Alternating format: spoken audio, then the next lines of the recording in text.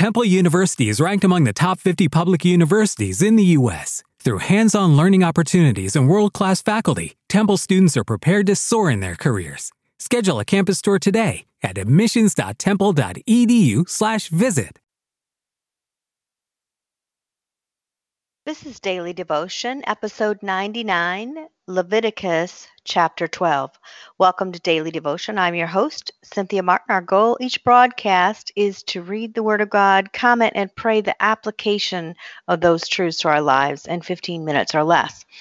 All right, good morning. Let's get started by inviting Holy Spirit to guide us, open our eyes and our ears while we read. Father, we bow before you today.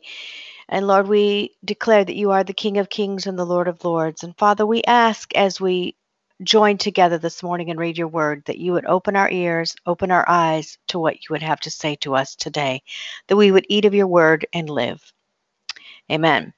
So we're reading the Bible from the Basic English Edition, and we're reading one chapter per episode. We started in Genesis, and today we are in Leviticus chapter 12. And the Lord said to Moses, say to the children of Israel, if a woman is with child and gives birth to a male child, she will be unclean for 7 days, and when she is unwell. And on the 8th day, let him be given circumcision, and she will be unclean for 33 days till the flow of her blood is stopped. No holy thing may be touched by her, and she may not come into the holy place till the days for making her clean are ended. But if she gives birth to a female child, then she will be unclean for 2 weeks, as well as when she is unwell, and she will not be completely clean for 66 days. And when the days are ended, making her clean for a son or a daughter, let her take to the priest at the door of the tent of meeting a lamb of the first year for a burnt offering, and a young pigeon or a dove for a sin offering. And the priest is to make an offering of it before the Lord and take away her sin, and she will be made clean from the flow of her blood. And this is the law for a woman who gives birth to a male or a female. If she has not money enough for a lamb, then let her take 2 doves or 2 young pigeons, one for burnt offering and the other for sin offering, and the priest will take away her sin, and she will be clean.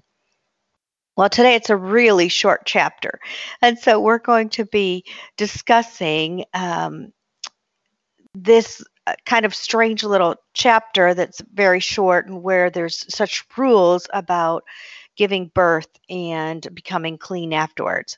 Now, this is not saying that women are unclean. This is just, actually, it's an honoring of women to set them aside time for after a child is born. So in verses 2 through 4, it talks about having a male child and having 7 days, and then on the 8th day he was circumcised, and then there was an additional 33 days.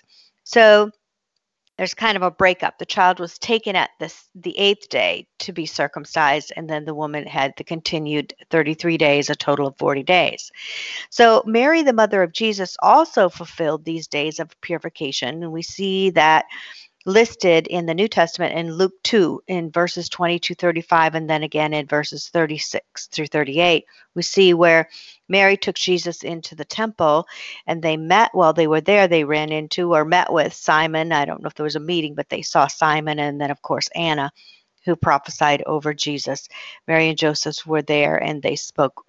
Simeon and Anna spoke blessings and words of thanks over Jesus. So we know that Jesus, even in this law, he followed all of the laws. Even his mother took him and was circumcised on the 7th day. And then in verse 5, back to Leviticus chapter 12, verse 5, when a son was born, a mother's ceremonial uncleanness lasted for that additional 33 days. And it talks about, as I had said, that it went on for the first 7, and then there was 33. So the reason why I think it's important that we point out that an Israeli or a Jewish mother, as we now say, it was an ancient equivalent of the modern maternity leave. She had this time so that she was relieved from her social obligations. She was relieved from many of the duties, and she welcomed these days of rest and seclusion so that she could bond with her newborn. Now, we know that the scripture goes on that as we go into other verses, it talks about if she had a girl. So if she bore a female child, then she will be unclean for 2 weeks. And the time period for each phrase was double of that when she gave birth to a son. So the woman was unclean for 14 days, followed by 66 days. So the mother of a female child received double of the ancient equivalent of the maternity leave. So there was 40 days for a son and 80 days for a daughter. Now, I don't want to really speculate too much on that, but I think that's interesting.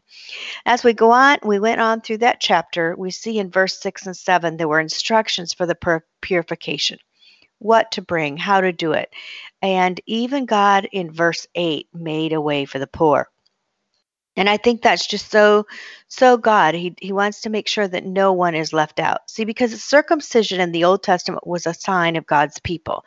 It was a physical requirement.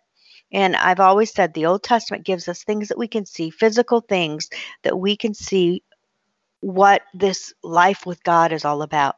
See, the Israelis, now we call them the Jews or the Jewish people, they were called by God to be a special people. They were his first. They were set apart. They were entrusted. I love a commentary said this word. They were entrusted with the oracles of God, right? They were the people that God spoke to, and they were the people who were to present him to the earth after the fall. So they were set apart by God to be his priest, and they still are his special people of whom he loves. Now, he loves us as well, but he has a special place and a special plan for the Jewish people. So there was this dividing between the circumcised and the not circumcised in the Old Testament. The Jewish people, the Israelis, were set apart, and it was a sign in their body to separate them and show that they were in covenant with God. So the Bible talks about in the Old Testament in Deuteronomy 10:16 about having circumcised hearts.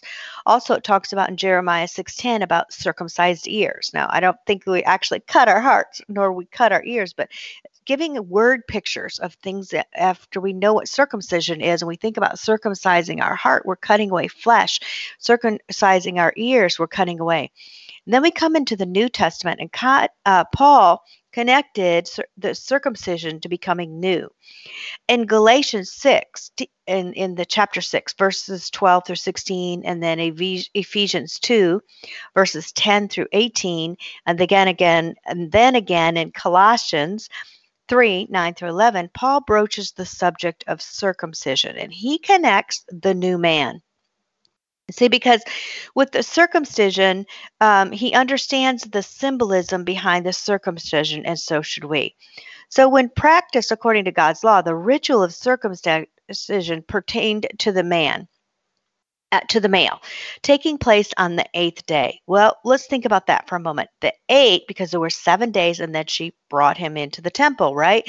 So the 8th day is the number of new beginnings. And the idea is being that 7 is the number of perfection. And 7 plus 1 equals 8, right? That's basic math. But it restarts the cycle again. We know our days of the week. We have 7 days, then we start over, right? The 8th day starts over. 8 restarts the cycle. Thus, the 8th day of the week is Sunday, which we practice today. In reality, it's the beginning of a new week. We could say we give God the first. We give him our Sunday. And the last great day, which occurs 8 days after the Feast of Pentecost, first after the Feast of Tabernacles, begins to look forward to the day when God will make all things new. This is the important and symbolic message behind physical circumcision. The boy, the man, he's circumcised on the 8th day. He is now a new man. However, the new man of whom Paul speaks is not new because of that physical circumcision.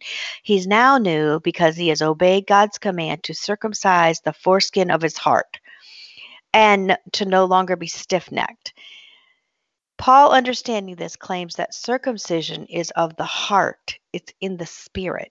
It's a spiritual. We become new. We become a new creature in God when we become what we call a believer, or we become saved. So this new man is now new because he's renewed in his spirit.